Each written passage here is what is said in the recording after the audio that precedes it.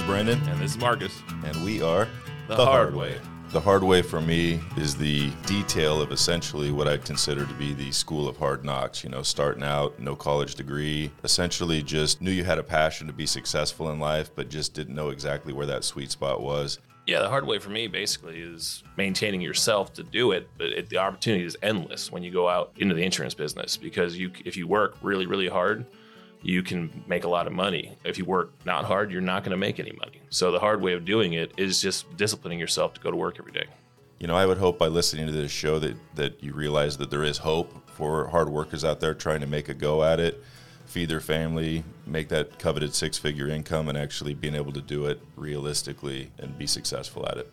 Yeah, my hope for the show, if you listen to it, is just if you have any reservations or misunderstandings of the insurance business in general, that we're going to, through directness and humor, because there is some really humorous parts of it, that you're going to find relief in jumping into what I consider the best industry in America. The gap between success and happiness and struggle and the hard way is probably closer than most people realize. You can follow us on our Facebook page, The Hard Way. You can also find our show anywhere you get your podcasts.